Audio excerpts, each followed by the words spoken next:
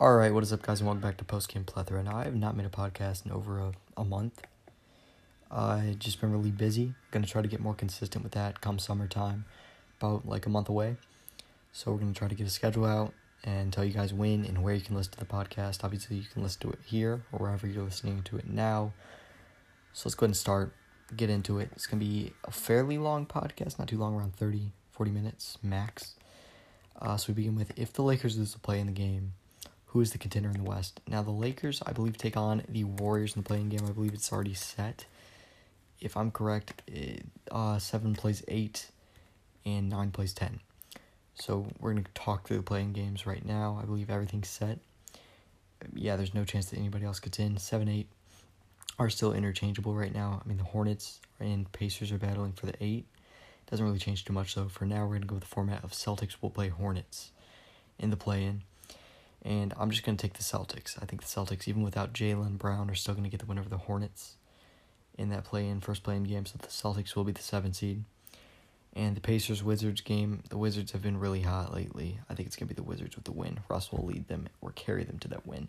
And then it'll be Wizards-Hornets, let's be honest. As far as I know, I think it's Wizards-Hornets. The loser of the 7-8 plays the winner of the 9-10. I think it has to be the Wizards. I mean, that's a team led by Russ who's going crazy. Beal's a great scorer no matter what. Whenever you need him, he's going to score. Last 10 games, they're 6-4, and they're coming off a win. They started the season bad, but since then they've really heated up. I think they'll come out. They'll beat the Pacers, then they'll come out and beat the Hornets, and the Wizards and Celtics will be your 7 and 8. Celtics at the 7, Wizards at the 8. While we're here, we might as well just go ahead and talk through the playoffs as well. We have the 1 seed Sixers will take on the 8 seed Wizards. I think I'm going to take the Sixers in that series pretty simply. Yes, the Wizards are going to battle hard to get to the playoffs, but I don't think they can snag a win over. They may snag a couple wins in the series, but they're not going to snag the series in general over Philly, who is the obvious number 1 in the East right now. And number 2, we have the Nets playing the Celtics. Bad blood between the two teams, but I don't think it's really that big of a deal. The Nets will come out and win that series. Bucks, Knicks. Difficult series for the Bucks, actually. I think it's a decent matchup, but I don't think the Knicks are at the point where they can get out the first round yet. I'm very impressed with what the Knicks have done this year, though. But I'm not going to take them over the Bucks. Give me the Bucks winning that series. Sorry to the Knicks fans out there. I'm cheering for you. Hawks Heat is the other one, the last one in the East, first round. I'm going to take the Heat. Same situation as last year against the Pacers. I took the Pacers last year. I'm not betting against the Heat again. Give me the Heat winning that series against the Hawks. Heading on into the second round, we're going to see the 1 seed Sixers taking on the 5 seed Heat. And I'm going to take the Heat in that series too. I think the Heat back in the conference finals, they're heating up at the right time. They're 8-2 in the last 10 games, and they're on a 4-game win streak. They're going to look good heading into the playoffs. They're going to beat down the Hawks, and they're going to go in and beat the Sixers in a close, contested series, similar to what they did against the Bucks last year. After that, we're gonna have the 2-seeded Nets coming into that game, and they're gonna have to take on the 3-seeded Bucks. I mean, are they gonna beat the Bucks or not? It's tough. It's a tough call. Just kidding. It's a big 3 Nets team. They're not gonna lose that game. Come on, Harden, KD, and Kyrie. I don't care if there's only one ball. They're gonna get the job done against a Bucks team that consistently underperforms. The Bucks need to get rid of Budenholzer in the offseason. Budenholzer is still a good coach. If I was the Kings or a team like that, it was a consistent bottom feeder. The Timberwolves, I'm a Cavs fan. I would love Budenholzer for the Cavs. I mean, he always transforms teams into winners, but not playoff winners. He can take any team, I think, and make them into a 40-plus win team in the regular season, but I don't think he can really do it in the playoffs. He's not going to get it done in the playoffs, and it's a Bucks team. They already had their culture reset. They have Giannis. He's just getting older from here. I mean, he still has a long time left, but he's only going to get older from here. You got to start winning in the playoffs. Budenholzer's not going to get them those wins. They need to get rid of them. So Nets Bucks, I'm going to go ahead and give that to the Nets. And then in the conference finals, I have the Nets taking on the Heat. Not even close. Give me the Nets in the finals on the Eastern side. They will win. In the West, it might be a close series, but I just don't see any way the Heat take down the Nets. In the West, we're going to see the 7-8 play-in being the Lakers and the Warriors. I'm going to take the Lakers winning that game and coming in as a 7 seed. Yes, they've been struggling lately, and the Warriors have been more hot in the last couple games. I believe the Warriors are 7-3 in the last 10. The Lakers are 5-5, but I think LeBron and AD can turn it on. They're on a 3-game win streak, and the Warriors are on a 5-game win streak.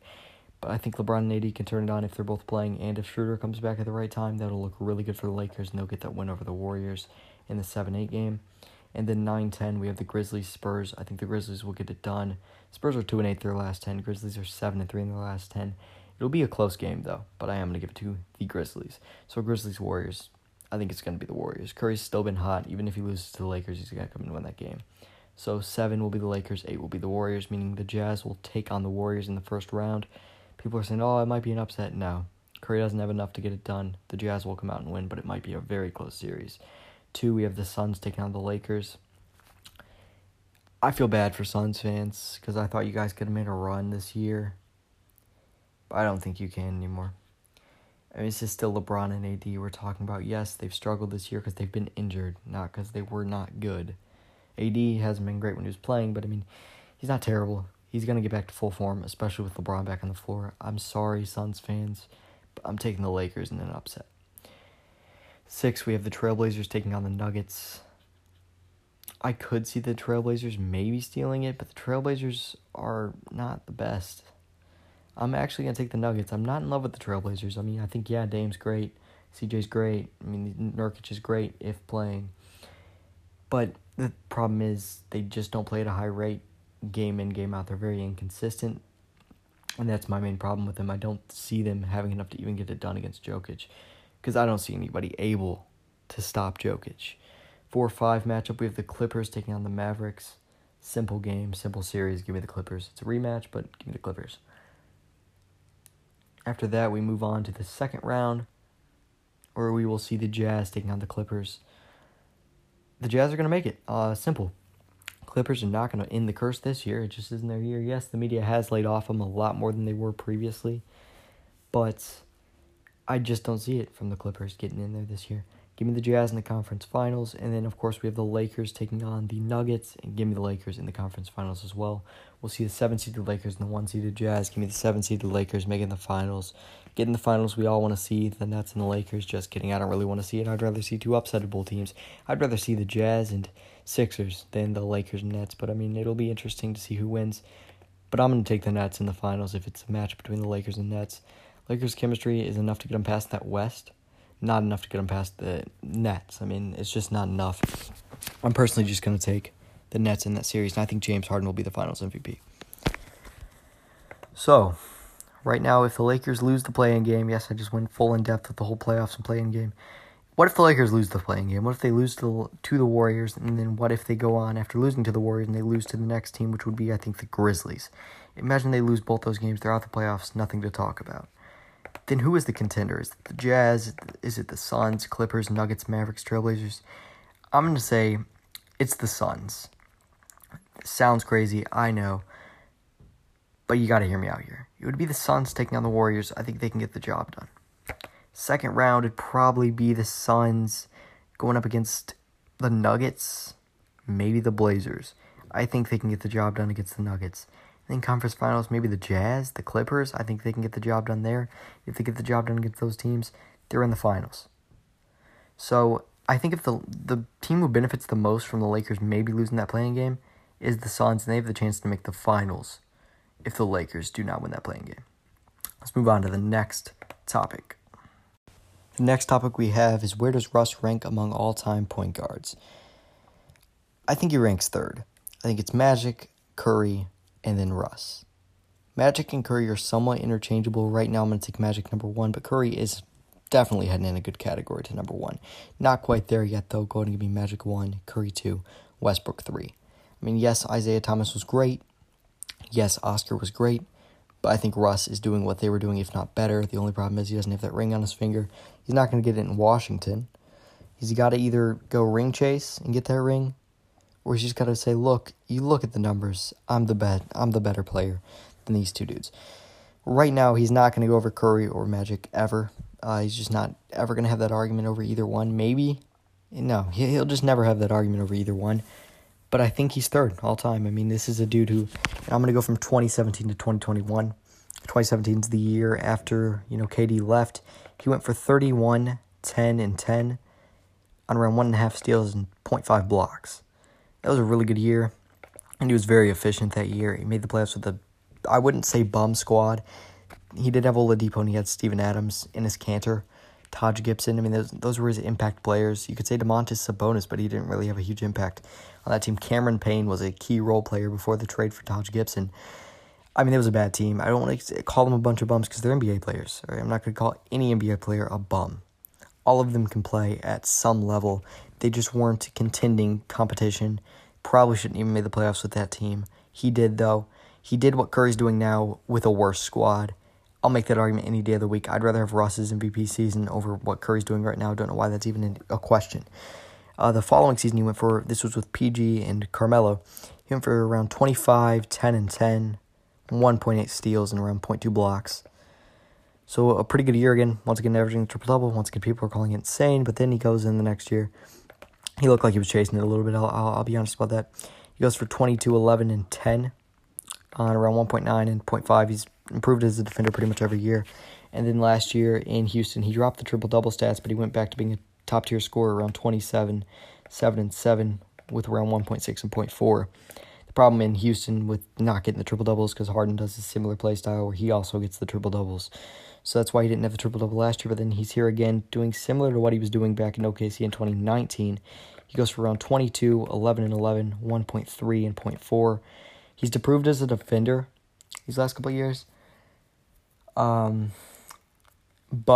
I still think he's third all-time as a point guard. You see these stretches of seasons from 2017 to 2021 where he was a top-tier player, averaging triple-double pretty much year after year, aside from 2020, which was last year. It was a weirder year, though. Wasn't a full season. So it was just a difficult thing to grasp last year. Difficult way to, see how that season matches up with all the others. But, I mean, from 2017 to 2021, which was around, 1, 2, 3, 4, 5 seasons, through 5 seasons, he had 4 of them where he was averaging a triple-double. There's 3 games left on the year, I believe, so he grabbed the triple-double this year, clinched the play-in. He's going to probably win the play-in and head to the 8th seed. I think he's going to lose in the first round, but I think he deserves a lot of credit if this Wizards team makes the playoffs. I mean, it's pretty much just Beal and Westbrook. Roy Hachimura has his times. Davis Bertans has his times. Gafford has his times. But none of them are really going to be consistent there. They need to get that third player. Honestly, I'd love to see DeMar DeRozan with Westbrook and Beal. It'd be amazing to see. But I think Westbrook does rank third all time. And then next, another NBA topic. We have the NBA award picks. These are my picks. Nobody else's. I don't care what any of you guys say. In MVP, 5th place, I have Stephen Curry. He's not winning enough to be even considered for the award. At max, he'll be a 7 seed. I don't think he even deserves, credibility to be top 3 in the award. Yes, he deserves to be top 5. He deserves credit for the numbers he put up, but he's not even top tier in the playoffs. 4th, I have Chris Paul. He's led that Suns team to a 2nd seed. I think they have a good shot to win the title if they don't have to play the Lakers. But if they play the Lakers, I don't think they win that title at all. Don't even think they maybe get past the first round if they have to play the Lakers. Round 1. And then 3rd, we have Joel Embiid. He was my front runner for a long time, but he hasn't played enough to really be considered number 1. 2, the man who's considered Minnie's front runner, give me Nikola Jokic. Yes, he's amazing. Yes, he's playing great. But the man who's number 1 is playing better. Give me Giannis. The only reason Giannis isn't a front runner for the award is because he won it 2 years in a row. He's still playing like the MVP. He's still playing like that. I believe he's 3rd. He's edging 2nd, though. I think right now he's my MVP pick. It's either him or Jokic, but right now I'm going to stick with Giannis as my pick. For the Rookie of the Year race, 5, I have Sadiq Bey. 4, I have Jayshawn Tate. 3, I have Tyrese Haliburton, who I was very high on before the draft. I'm still high on him now. I think he could still end up being around 2nd best player in this class, maybe 3rd, no matter what. 2nd, I have LaMelo Ball. The only reason he's not 1 is because he had that time where he was out. And 1, I have Anthony Edwards. He's been fairly consistent the whole season. And he's now taken a rise to pretty much a star level as a scorer individually. I like to see that from him. And if he continue that, then he'll look great in this class specifically. But right now, I still think LaMelo is the best player from this class right now. But Edwards, I think, is the Rookie of the Year because he played pretty much the whole season. 6th Man of the Year race, we have Shake Milton coming in at 5th. Jalen Brunson at 4th. D. Rose at 3rd. Ingles at 2nd and Clarkson at 1st. Similar to what happened last year with the Clippers, Montrez, and Lou Will. We now see Ingles and Clarkson. In the Defensive Player of the Year race, we have Ben Simmons in 5th. I know he's a front runner. 4th, I have Rudy Gobert. Third, I have Nerlens Noel. Yes, I know, Nerlens Noel over Rudy and Ben. Oh, you're crazy.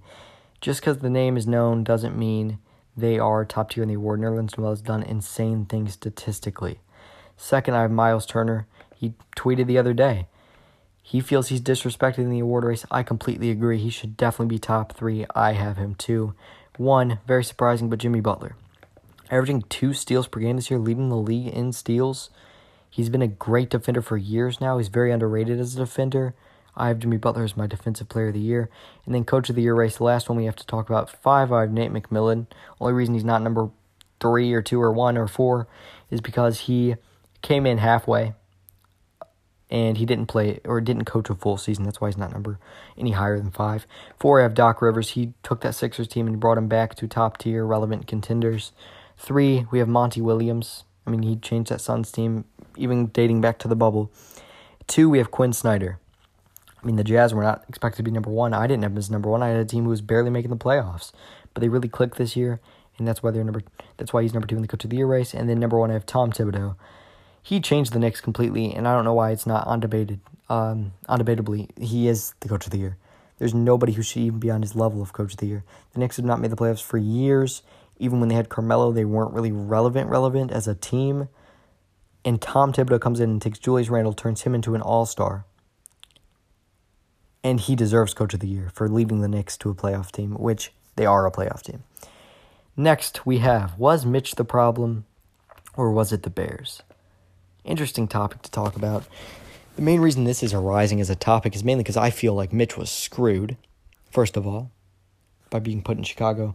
But maybe Justin will be screwed too. Was it the Bears that was the problem? In 2017, Mitch's rookie season, he went for around 2,000 yards, 2,193 yards to be exact, 7 touchdowns, and 7 picks, and he was very inefficient as a player, 59%. But the next season, 2018, was an amazing year for Chicago.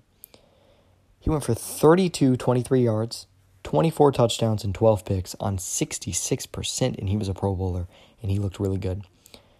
And then 2019, he goes to around 38 yards, 17 touchdowns, and 10 picks on 63%. And then 2020, the previous season he just came off of where they benched him for Nick Foles, was arguably his best year since that 2018 year. He went for 55, 16, and 8 on 67%. I think it was the Bears that was the problem. Half. I think Mitch was the problem, half as well. If Mitch was a later pick than where he was, then he would be a solid quarterback, and he still is a solid quarterback. I think he deserves a shot to start in a place like Washington, a team who doesn't have like a solid starter. He deserves that shot, but he doesn't deserve to start for a team who has their starter. He does deserve another shot, though. I think the Bears were part of the problem. We got to see what he does in a different offensive scheme before we can say it was the Bears or before we can fully blame him. We got to see it. Also, if Justin Fields gets ruined in Chicago, it'll either be people saying Ohio State's the problem or Chicago's the problem. Which one? Or both. I really want to see what happens with the Justin Fields situation, though. I'm rooting for him. But I think it does affect a lot. Based off what Fields does, based off what Trubisky does in a different system. Obviously, he's not going to play this year because Josh Allen is his starter. So he's not going to play this year unless he gets to play maybe week 17, but that's about it. Next, we have, will Herbert be affected by the sophomore slump? Not something I really want to entertain too much, but I think he will. So the main example I want to talk about is Baker Mayfield, another former O'Roy. In 2018, Baker Mayfield, this is his rookie year, he went for 37, 25, 27, and 14 on 63%. And in 2019, the year following that, he went for 38, 27, 22, and 21 on 59%. He had a different coach. So does Herbert. He had a different wide receiver one. Herbert's not. Herbert still has his dudes down there. But Herbert has a different tight end. He has different O-linemen. He still has the same running core, the same wideout one. But he has a different coach. A lot of new things are going to happen for him. I think he won't deprove as much as Baker did, but he has the chance to deprove. In 2020, of course, Herbert went for 43, 36, 31, and 10 on 66%. If he was to take the same development as Baker, which I don't think he will at all, he would be at around 26, 17, and 62%, which would still be better than what Baker did. So I think Herbert's rookie season was much better than Baker's, and I think he's a better player than Baker. I don't think he'll be affected as much by the sophomore slump, but I do think he'll go down a little bit in touchdowns and up a little bit in picks, down a little bit in completion. And I don't think the Chargers will be a great team this year like many expect. Next, we have, do the Broncos need to make a move for Aaron? And then who should they start? Week 1, Drew Lock or Teddy B, who should be the long-term starter for this year. I think they should make a move for Aaron as much as possible. I mean, giving up Drew Lock, maybe Drew Lock 2 firsts. I'd be willing to do that, 2 firsts, maybe 2 seconds. I don't know what the deal would necessarily be. I'm not good with the whole trade situations coming up with them. But I would definitely make a move for Aaron. But if they decline, it's not a huge deal. I think you can survive with Lock and Teddy for the year. Make a big move for someone else in the offseason. Maybe still look for Deshaun when his value just keeps going downward. Make a smaller move for Deshaun. I don't know what they exactly need to do right now. But who should they start, Teddy B or Drew Lock? In 2019, Drew Lock went for around 1,020 yards, 7 tutties, 3 picks, and 64%. And in 2020, he went for 2933 yards, 16 touchdowns, and 15 picks, 57%, meaning he did improve, but he also played a lot more. Teddy, going from 2014, he went for around 29, 19, 14, and 12, 64%. The next year he improved. This is in Minnesota. 32, 31, 14, 9, and 65%.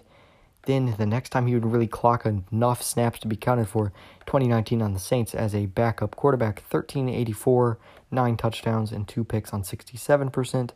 And then this previous season, 37, 33 yards, 15 touchdowns, 11 picks on 69%. He was never great, and he doesn't really have great arm strength, but he is a good game manager, and that's exactly what the Broncos need right now. If I'm talking week 1 starter, I'm going with Teddy Bridgewater. And honestly, I'd go with Teddy for almost this whole year.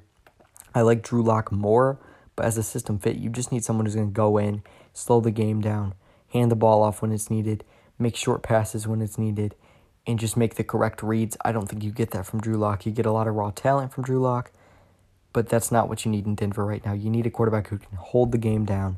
That's Teddy Bridgewater. I would start Teddy Bridgewater week 1. Does Minshew deserve a shot elsewhere is our next question. Yes, he definitely does. 2019, he went for 32-71, 21-6 on 60%. This year, he improved. 22-59, 16-5 on 66%. There was obviously improvement. If you watch film, he was improved.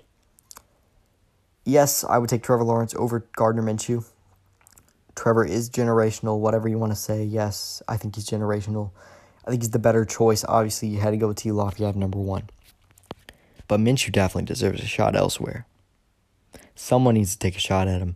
I don't know who is going to take a shot at him, but someone does need to. And we're edging towards the end of here. We only have 2 more topics to discuss. This hasn't been as long as I expected. I went through this pretty quickly. Deserve respect for that. Come on. Did Kaepernick deserve a shot? I want this to be completely non-political. I don't want to talk about anything political here. And then the question is, does he still deserve one? I don't think he still deserves one. Because he's on the older side, and he's 33 years old. He's obviously going to improve over the last couple of years, but he definitely deserved a shot. A couple years back, he definitely deserved a shot. I mean, take the whole flag thing out, take all that out. Sure, he was a deproving player. He was not playing as good. He wasn't playing at the same level he was early on in his career. 2012, Kaepernick went for 14 yards, 10 touchdowns, 3 picks, 62%. The next year, he went for 31-97, 21-8 on 58%. The year after that, he still was high in the yardage department, going for 33-69, 19-10 on 60%. Then he was 16-15, 6-5, 59%. And then 2016, the last year, he was there 22-41, 16-4 on 59%. He definitely deserved a shot. But now he doesn't. Sadly, I mean, it's just how it is. He's a little too old now to get that shot. But he definitely deserved one. In 2017, he should have got a contract. I'm not going to cut that short. I watched some film on him. He definitely deserved a shot somewhere. I've heard sources say the Broncos gave him shots or whatever. He was asking for more money. I have no clue if that's true. And if it is, that's partially his fault. But I think he deserved a shot. Just a question of how much money he's willing to take. If he was willing to be a backup for a while. If he was willing to be a full-time starter. Those are questions you got to answer before saying if he definitely deserved one. Or if he still deserves one. But I think he was on a good rate of play to where he should have still been in the NFL. And how surprising was the Knicks' sudden rise in the East? That's our last question to ask. Not surprising at all, in my opinion. In 2019-2020 season, I predicted the Knicks to go as an 8 seed. I thought things were clicking. They brought in big moves like Julius Randle to the team. which I was high on Julius Randle coming in to his tenure in New York. Knicks fans were not so high on him, and last offseason, before the season began, they wanted him traded. They wanted Obi Toppin to start over him. I remember it very clearly. Why are we not talking about that? How the Knicks fans wanted him gone. If I was Julius, I would leave and say, you wanted me gone, now I'm leaving. How does that look? Because they were disrespectful to Julius. He was never a bad player. In 2020, when he was getting disrespected, he went for 19.5, 9.7, 3.1, 0.8, 0.3 on 46% and 27%. Tom Thibodeau came in. I think Tom Thibodeau deserves the most credit, though, first of all. Julius deserves a lot of it. Tom deserves the most. Tom always finds a star, no matter where he is. In the Bulls, I think it was Joakim Noah. We're talking like finding these stardoms. Joakim improved after leaving Tom. Could argue its age, I don't care. Tom found Joakim, in my opinion. In Minnesota, I would argue he unlocked Andrew Wiggins, and he also coached up Jimmy Butler. I'm arguing he unlocked both of those two dudes. Andrew Wiggins was best under Tom Thibodeau. I'm standing by that.